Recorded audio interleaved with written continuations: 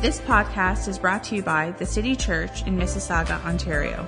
For more information, please visit thecitychurch.ca. We hope you are encouraged by this message from our lead pastor, Frank Coulter.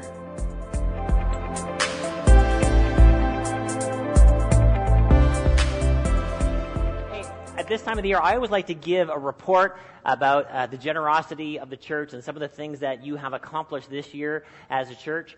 And I just want to give a shout out to everybody who gives here on a weekly basis. We have a group of people that set aside 10% of their income plus every week to enable us financially to have a church. And like I always say, this is an open club. Anyone could join. Any week of the year, you can just start getting involved with generosity. So I just wanted to thank everybody for giving on a weekly basis here at the church. I'm just going to let you know some of the things that went on with your generosity in 2016. Our mission statement here at the church is to lead people into an authentic and growing relationship with Jesus Christ. So when you give here on a Sunday, you're giving to enable ministry to kids and students and adults, and for us to be able to preach the gospel to the city, to do good things in the city. So I just want to thank you, all of you who give here at the church. Thank you for giving in 2016. Great job. This year we celebrated 16 baptisms at the end of October, and that's one of the things that we definitely work towards every year. We want to celebrate faith, people putting their faith in Jesus. And then I just wanted to celebrate actually our volunteers. We did a little calculation of all of the people that volunteer in all the various departments here at the church, from kids to students to adults. We got ushers, we got production, we got people in the parking lot, we got people that work during the week in maintenance. And we calculated that our volunteers served over 5,000 hours this year. Amazing. Great job, everybody who serves. And before we continue with this list, I also wanted to thank you for all of your generosity to me and my family this Christmas season, all those gifts of love that you gave to us. And at my birthday, thank you so much for all of that. Much appreciated. A couple other things that we do a lot of times that you might not know about. From time to time, we have people in our church family who are struggling maybe to purchase some groceries. So us as a church family, we give grocery gift cards to people. It's not something necessarily we advertise, but we don't, because we don't want to embarrass anybody. But part of what you do when you give is that you are enabling some of your brothers and sisters here at the church to eat. Something else along this line that we do, you all know that we partner with Eden Food for Change, which is the local food bank here in our region. And we give to them every month, and also you guys bring in groceries and non-perishables all of the time, and we take those to the food bank. And this year you guys gave over 6,000 pounds of food. Amazing. Great job. You literally gave tons of food this year, so that's amazing. And then even this week, some of our staff team, we went to Eden Food for Change. I'm going to throw up that picture. That is us, and they actually have a kitchen there at Eden Food for Change, and we were able to prepare some turkey meals, and also we cooked some chicken, and then they had us separate bags of green beans, and they told us when we were there for about 3 hours, and during that time we prepared about 400 meals to be able to feed people in Mississauga. So that's great for us to be able to do as a church all of the time. And a couple other ministries that we partner with every month. We partner with Samaritan's Purse financially. They are a disaster relief organization. So anytime there is an earthquake or a tsunami or other difficult situation, we know there's things going on in Iraq right now. Samaritan's Purse is on the ground in Iraq bringing humanitarian aid. So we partner with them every month.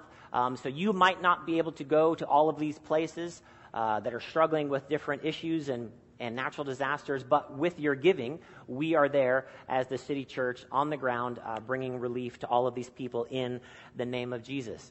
One of the other ministries that we support on a monthly basis is CAP, C-A-P, which is Christians Against Poverty. We know there's a lot of people now that are struggling with debt issues, struggling with budgeting. CAP goes a long way to teaching people about budgeting, how to get out of debt. They also help people find jobs, and so we give to them every month. Also, Good News Ministries. We all know Pastor Morrow, who comes here at least once a year to preach to us. He is our missionary there in Italy. He does, local church ministry. He teaches in a Bible school. He does book translation. So we support them every month. And then also one of the other ministries in the area, or organizations in the area that we support, is Regeneration Outreach, which is formerly called Brampton Soup Kitchen. And that next picture this is one of our city groups. This is actually our food and lifestyle group. Now, what our food and lifestyle group does is they go out and they try to eat crazy meals in different and interesting places. So if that describes your personality, you can join this city group. But one of the things they also did is they went and served at Regeneration Outreach, serving meals to people. So that was one of the activities that our city teams did. Also, Scott Mission downtown Toronto, one of our city groups went down there and served meals to homeless people. Also, we like to be a blessing to other churches. Here at the City Church, we have the opportunity to give to them and to help them in different ways. True North Church in Milton that we planted about 8 years ago, we continue to give them support and to help them. And then also there is a brand new church plant coming in January called Serve City Church, and we had an opportunity to invest them to help them launch strong in January. Also, back in November, we hosted something called a Leadership Roundtable, which was just a day of investment into pastors and local church leaders. We had about 50 pastors and local church employees come here to the City Church and just have a day of teaching and encouragement, and we were able to bless them with a meal that day. One other of our city groups, we have our Knit and Crochet group. Now, I know that wasn't all of the ladies in our Knit and Crochet group. Some of them missed picture day. But this was this group, and they always knit a bunch of things. They knitted, one of the two, over 100 items, and they gave all of those items to Halton's Women's Place, which is a shelter for women in Milton.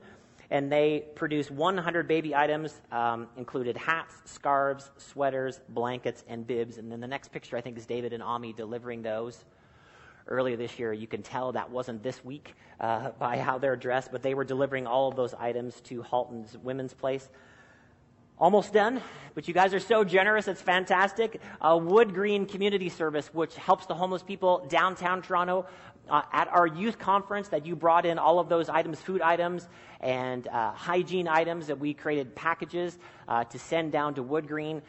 We did that also. And then we also have 50 different children, World Vision children, supported on a monthly basis in the region of Albay, Philippines. And so that is over $30,000 in a year's time that people from this church have invested into the region of Albay. And recently we got an update from them about the activities based on what's happening for those of us that have sponsored children in that region. Now, this is at the World Vision table in the lobby. You can check that out and read it for yourself, the full update, but I just wanted to mention a few things. We sponsor over 50 kids, but so far, over 5,000 children and community members have learned the importance of proper sanitation and hygiene, which obviously helps them from preventable diseases. 108 farmers have learned techniques to improve crops and livestock production. 195 adults and children are involved in saving groups where they set aside funds and access small loans for their needs. 92 healthcare workers and volunteers have been trained to provide healthcare services, especially for women and children. And 17 adults and youth were trained in job skills, business management, to help them earn a better income. But you can go check out the World Vision table. And if you haven't sponsored a child, join us in sponsoring children there in the region of Albay, Philippines. But amazing year, City Church. Thank you for all of your generosity and all that you accomplished.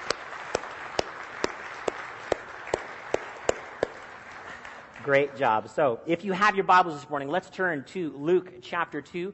We are going to continue to talk about the Christmas story, and that's what Christmas stands for. Christ Mass means Christ celebration.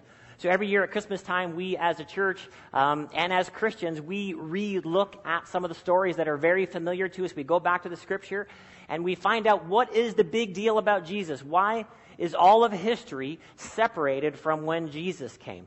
So if you are a Christ follower here today, we're going to look at the stories that we already know. Be excited about those stories. If you don't follow Jesus, we're going to try to help you today to understand what is the big deal about Jesus. Why do we celebrate Jesus? Why is there such a big deal about Jesus coming to the earth? So far, in this series 2 weeks ago, we talked about salvation, what it means to have a Savior. Do we need a Savior?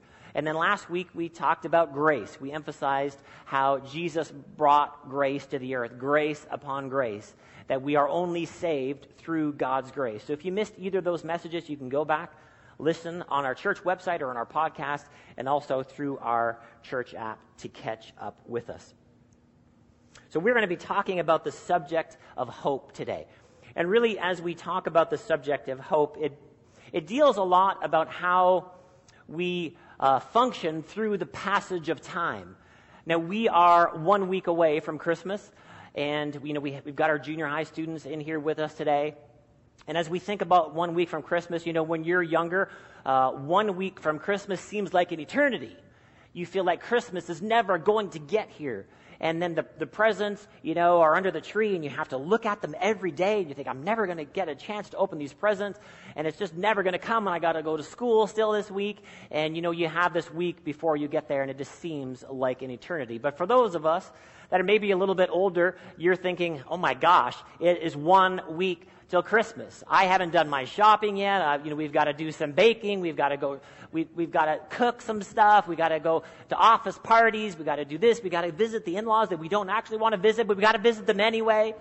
There's just such a short period of time. And really, life is like this. How do we perceive the passage of time?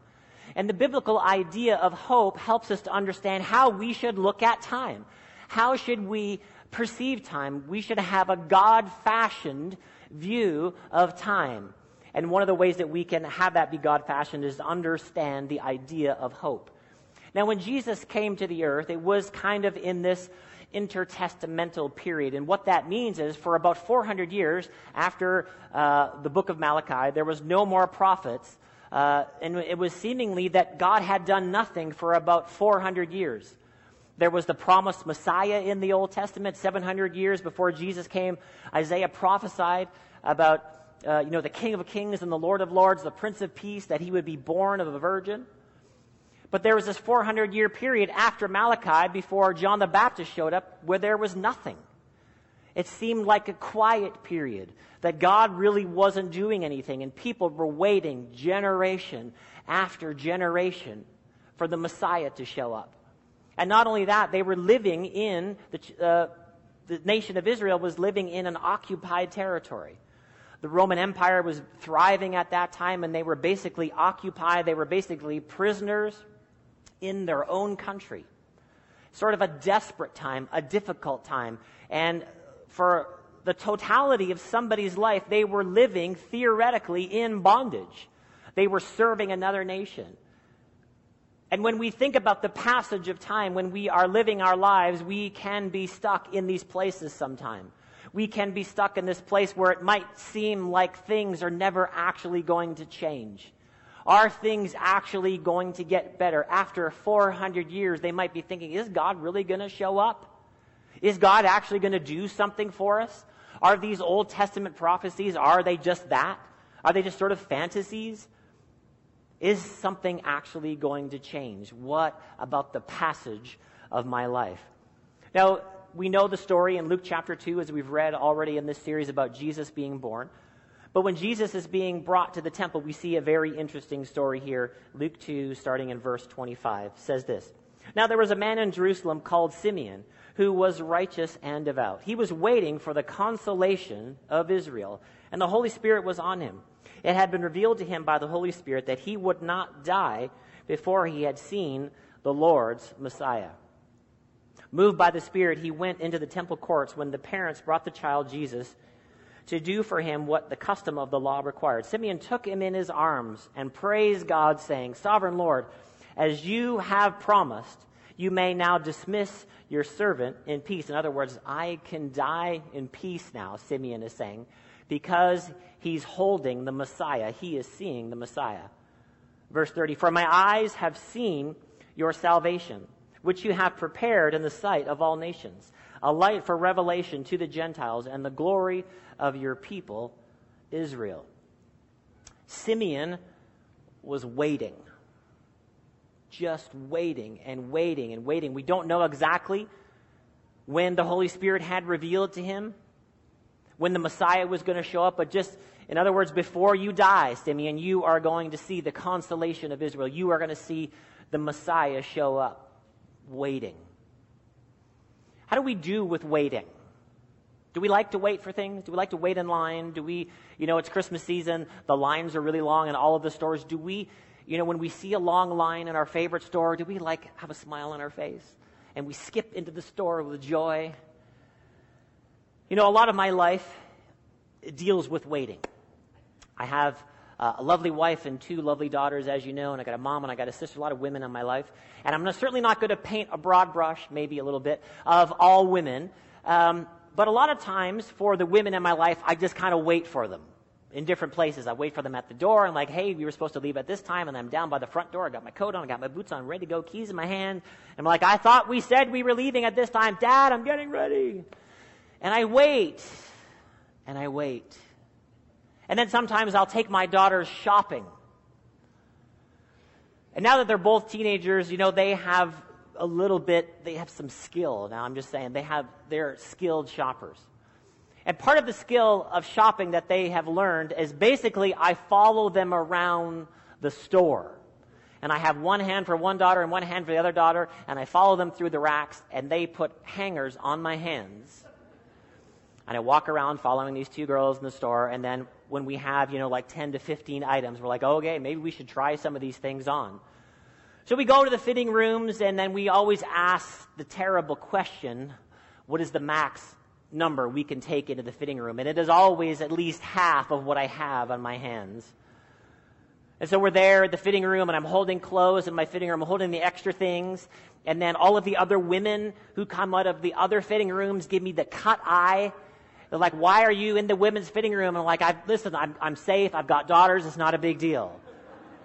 It's okay. So I'm holding the clothes, and then, I'm waiting, and I'm waiting and waiting. And eventually somebody will be nice and show me an outfit that they're trying on because I'm paying for it. So I should get to see it before I pay for it.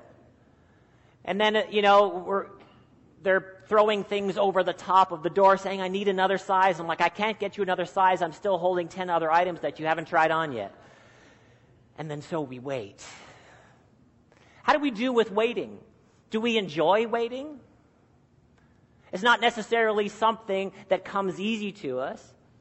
But the biblical idea of hope addresses how we wait. Simeon had this idea, he had this revelation from God by his Spirit that he was going to see the Messiah. Now, all of us at different times in our lives, we're existing in one of these places. When we have a dream and then we actually walk in the fulfillment of the dream, it's so exciting.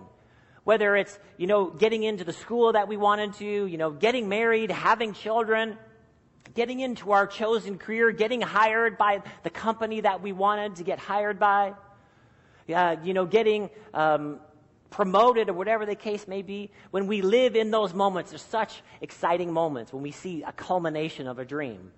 And then there is the other part, when we actually dream the dream and we actually have this notion, this idea, we see something in our hearts. We see something that God actually puts on our hearts for us to do and accomplish or be a part of. The culmination of the dream is exciting. That moment when we receive the dream is so wonderful. It's like our imagination is running wild about what might be. But we spend the majority of our lives in between these two places. We spend the majority of our lives having this idea, this notion, this dream. And then the culmination of the dream is a period of time. Simeon was waiting for a while, long time, for the culmination of his dream. How do we do in that time? Romans chapter 5, verse 1 says this: Therefore, since we have been justified by faith, we have peace with God through our Lord Jesus Christ. Through him we have also obtained access by faith into this grace in which we stand, and we rejoice in hope of the glory of God. Not only that, but we rejoice in our sufferings, knowing that our suffering produces endurance, and endurance produces character, and character produces hope. And hope does not put us to shame, because God's love has been poured out into our hearts through the Holy Spirit who has been given to us. Now, the word hope simply means, from the Scripture, it means a joyful and confident expectation. A joyful and confident expectation. That in the waiting seasons, that God is telling us that we should actually have hope. That we should have a joyful expectation about that dream that I've seen in my heart. About that thing that God has placed in my heart. That in that period of time, the period of waiting, God is wanting us to have a joyful expectation. We see this in these verses we just read. We rejoice in hope of the glory of God. We rejoice in our sufferings when we're going through a difficult time, through a struggle, knowing that suffering produces endurance, that I'm not going to quit, that I'm not going to give up. And endurance produces character, character produces hope. Now, there's somebody in the Scripture who is famous for sort of a long time between the vision or the dream of what God has put in his heart to the actual fulfillment of the dream, and it is Abraham. If we go back about 2,000 years before Jesus, we see Abraham, that God calls Abraham away from his hometown and from his family. And he calls him away with this dream that he is actually going to have a child. Now, Abraham is 75 years old. And we know the story that he doesn't actually have Isaac until he's about 100. So in other words, Abraham had to wait 25 years. How do you wait 25 years? How do you survive 25 years from the dream to the culmination of the dream? You know, there's one portion of Scripture in the Abraham narrative where from one verse to the next, 13 years elapses.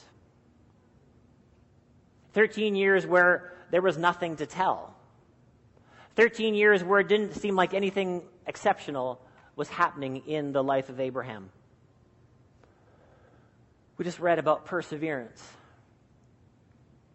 See, in the times where we think nothing spectacular might be going on, nothing special is happening in our lives, that God is actually still calling us to live in this place of hope, this joyful expectation. The thing that will take me through 13 years of faithfulness without actually seeing much going on, without actually seeing much change, without no special story to tell. 13 years of getting up, eating, doing family life, going to bed. Getting up, eating, doing family life, going to bed. In those times, God is calling us to perceive the passage of time through this notion of hope, that we would have a joyful expectation. Let's read about it here in Romans chapter 4. The Apostle Paul writing about this story. Romans chapter 4, verse 17, it says, "As it is written, I have made you a father of many nations, in the presence of God in whom he believed, who gives life to the dead and calls into existence the things that do not exist.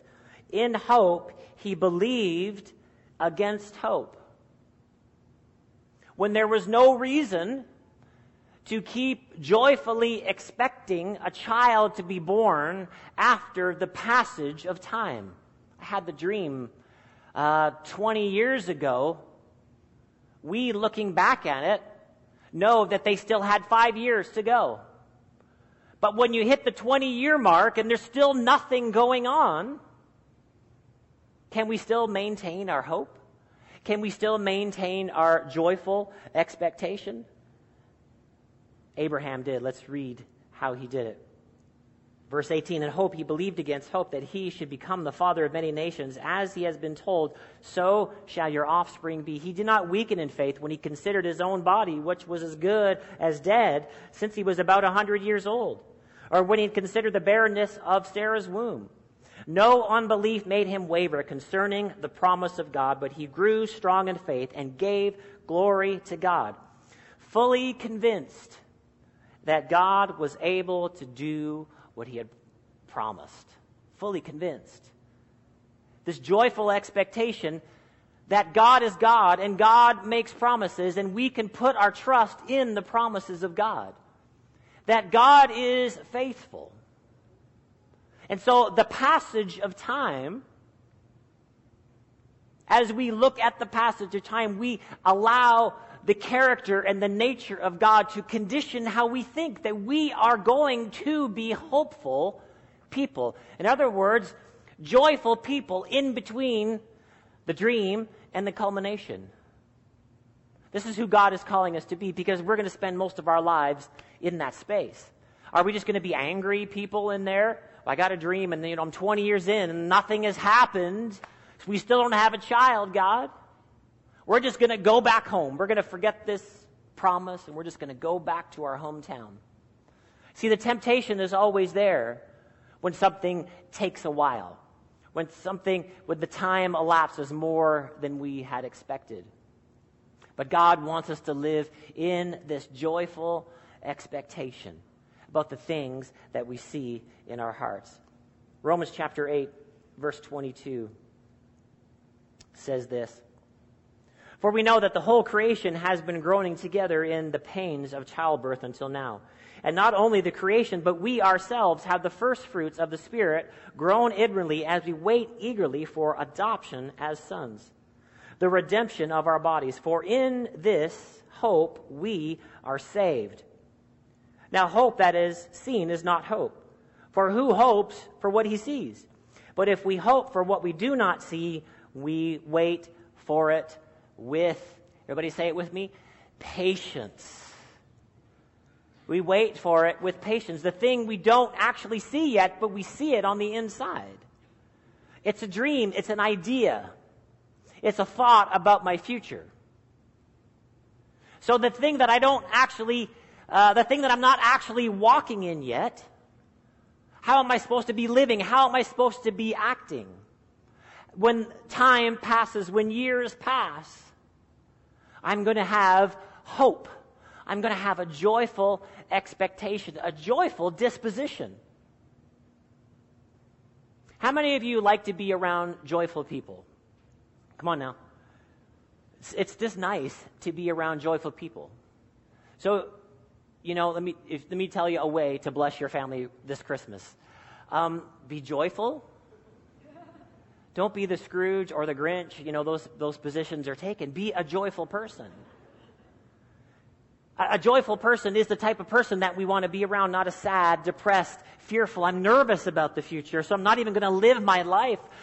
Nothing has happened, it's taken, so what am I going to do? I'm just going to go in my house and I'm going to shut the door and close the blinds because it hasn't happened yet.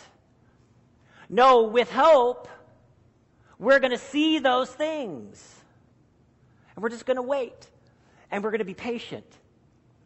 Why? Because we know in this portion of Scripture, we see that God is our Father. This phrase, we eagerly await for adoption as sons. Not just slaves, not just servants, that we are actually God's children. Galatians chapter 4, verse 4 says this: "Well, when the fullness of time had come, God sent forth his Son." And that's what we celebrate at Christmas. When Jesus came at the very right, perfect time. Born of a woman under the law, to redeem those who were under the law, that we might receive adoption as sons. And because you are sons, God sent the Spirit of his Son into our hearts, crying, "Abba, Father." So you are no longer a slave, but a son. And if a son, then an heir through God. So what are we supposed to understand from the Scripture? And what are we supposed to understand here about this moment that Jesus came? Jesus came at the very right time so that we could receive this sonship or be God's sons and daughters. That we're not God's slaves. Now, when we think about slavery, we think about race-based slavery in recent history in North America. But slavery in and of this time was when somebody owed a debt to somebody else. The way they would pay off the debt, sometimes they said, "I'll become your slave." They weren't forced to become somebody's slave. They would say, I'm going to serve you for 5 years to pay off this debt. In other words, there's an exchange. I give you something and then you give me something back. But sonship applies a one-way idea. How do we become sons and daughters? How do we become God's sons and daughters? It comes through birth. It comes through relationship, not an exchange. I give you something, God, and then you give me eternal life. No, that God gives us something in Christ, and it comes by grace. We talked about grace last week. That we are supposed to be living in this place. We're supposed to have this joyful expectation about our lives because God is our Father. And He loves us and He cares about us. And His love for us goes beyond the love that we have for our children. How do we think about our children? How do we love our children? We give our lives for our children. We give our time for our children. We give our money for our children all the time. We give ourselves to them. Sonship implies a one-way relationship, that God gives us something as a father. So we then, as sons and daughters of God, can live in this joyful expectation, knowing that the Father God cares for us. And doesn't just care for me, He's actually interested in my life. He is the one bringing these things to pass in our lives. He is the one bringing these dreams to pass by His grace. Psalm 27 verse 10 says this, "For my father and mother have forsaken me, but the Lord will take me in." And the worst abandonment that we could ever imagine, a parent abandoning their child. In these verses we see the ultimate affection also come. If your loved ones forsake you, if people walk away from you, the Lord will take us up. The Lord actually cares about us and gives us His love, gives us His affection. Hebrews chapter 6, verse 18. We're almost done. It says this, "God did this so that by two unchangeable things, in which it is impossible for God to lie, we who have fled to take hold of hope set before us may be greatly encouraged." See, hope encourages our lives. See, fear freezes us. Fear holds us back. But hope encourages us. We have this hope, an anchor for the soul, firm and secure. It enters the inner sanctuary behind the curtain, where our forerunner Jesus has entered on our behalf. He has become our high priest forever in the order of Melchizedek. So our hope is not just in our circumstances. Our hope, our joyful expectation is in Jesus. That He is the anchor for our soul. That He's calling us to see that our lives are secure in Him. And He is the one that loves us and cares about us and is interested in our future and helping us to get to the future that He's put in our hearts. Our trust is in Him. Our hope is in Him. It's in Jesus. It's not, oh God, what can I provide for you? What can I give to you, God? And He's like, no, I'm taking care of you. Just have this joyful expectation. And time will pass, and time will pass, and time will pass. Well, how long is it going to be? I don't know. Does it matter? Does it actually matter? I mean, you've had enough dreams come to pass in your life that you can be happy and excited and know that God is faithful. Well, this one seems to be taking too long. Well, so? Don't you want to see the culmination of the dream? Don't you want to see the thing that God has put in your heart? Well, what's going to carry us there? What's going to get us there? It's hope. And my hope is anchored in Jesus and what he has done and what he has accomplished. Not my sufficiency, not what I can do, but his. His grace is more than we need. My strength always comes up short. It's always not enough. But I'm going to anchor my soul in God. Last verse.